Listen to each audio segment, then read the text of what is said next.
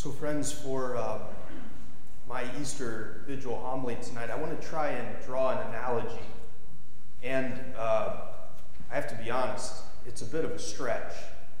So I don't know how it's going to go, but we have to preach for like 5 straight days here, so I get bored and I got to try some new stuff. So you guys are the guinea pigs.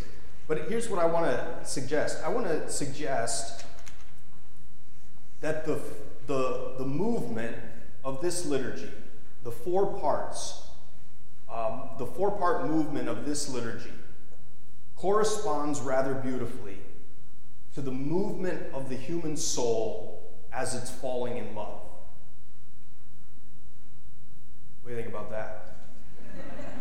So we'll see how I get there, right? That the 4-part movement of this liturgy corresponds to the 4-part movement of the human soul as it falls in love. Now you might first object that what is this celibate priest going to tell me about falling in love, right?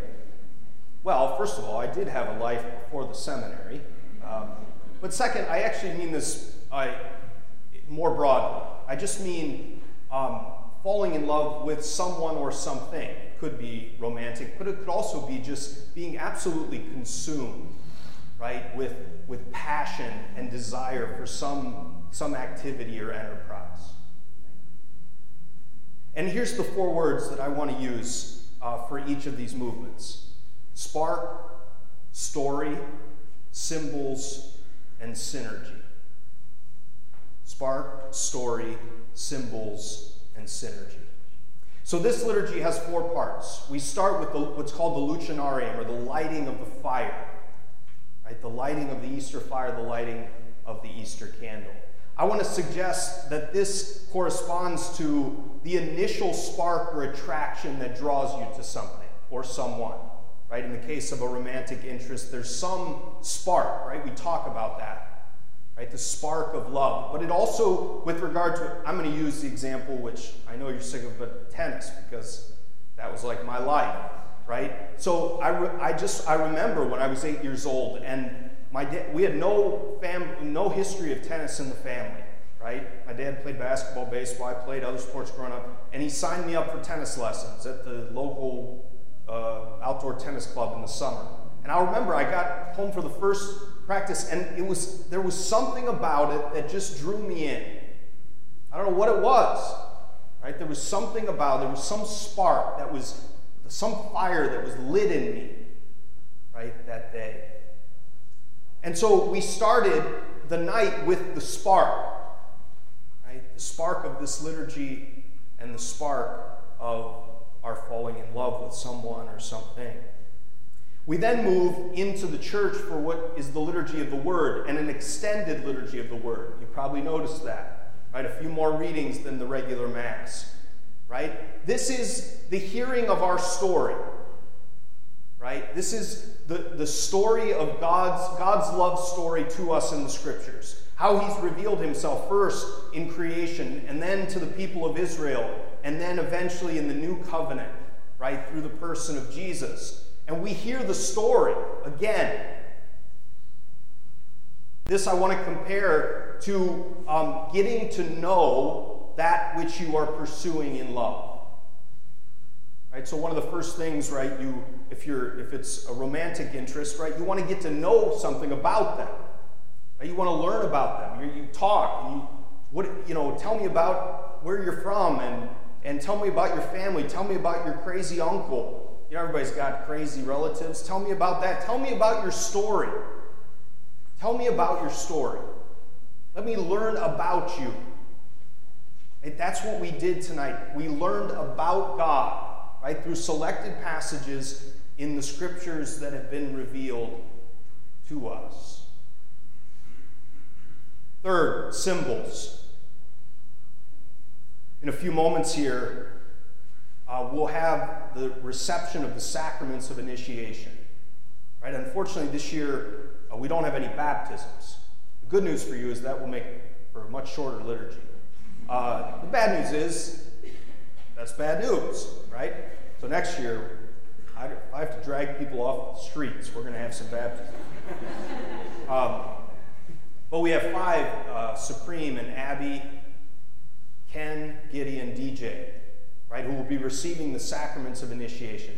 And I want to call symbols these rituals of initiation, right, that express and embody the love and the desire that we have for that someone or something, right? Think about it in early romance. There's all these rituals of initiation, right?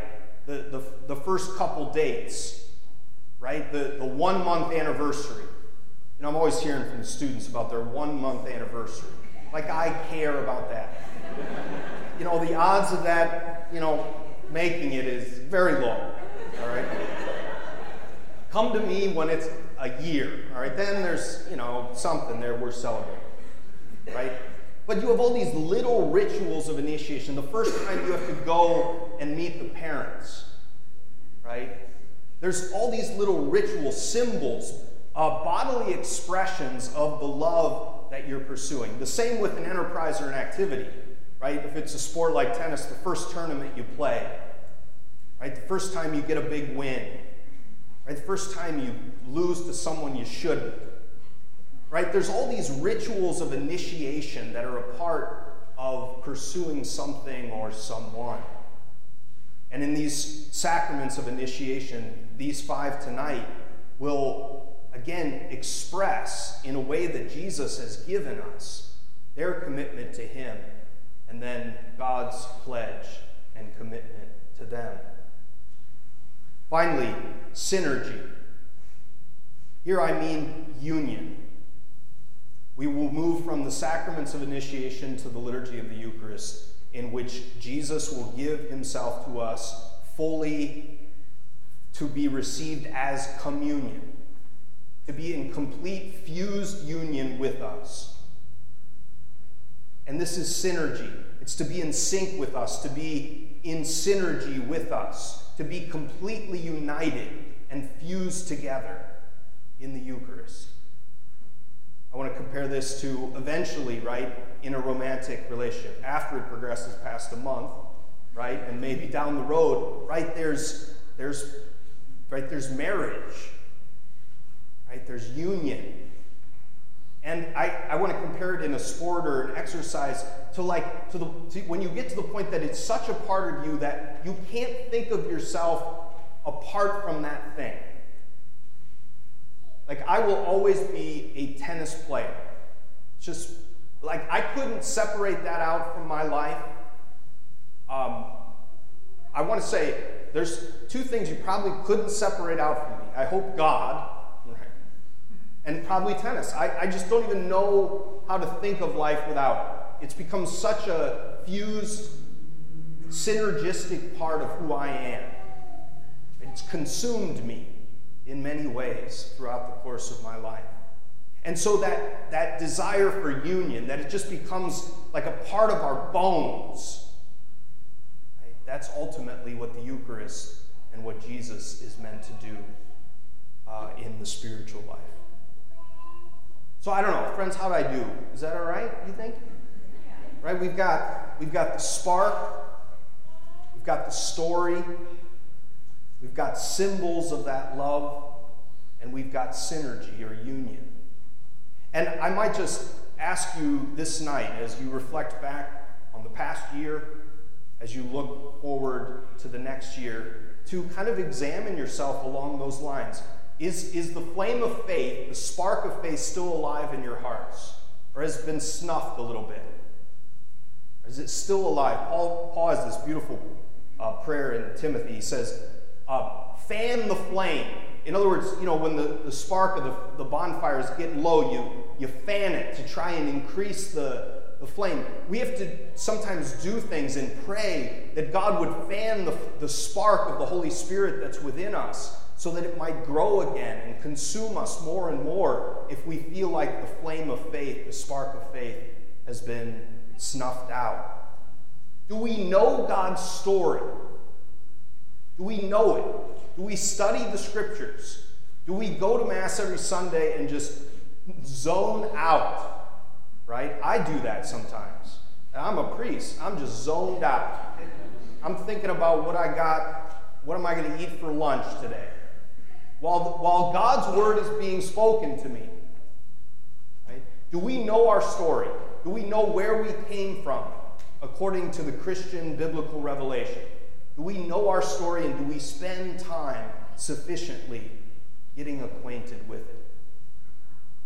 Are we invested in the symbols, right? The rituals that God wants for us, and that we show God and express our love back to him? Are we participating in a sacramental life in which the ordinary ways that he wants to engage and ritually express his love to us, and the ways that we show that we are committed to him?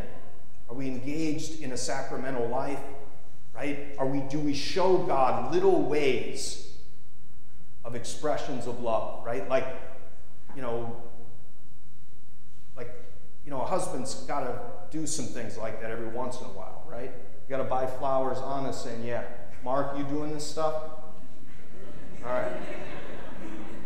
He built you like a Mary garden and stuff.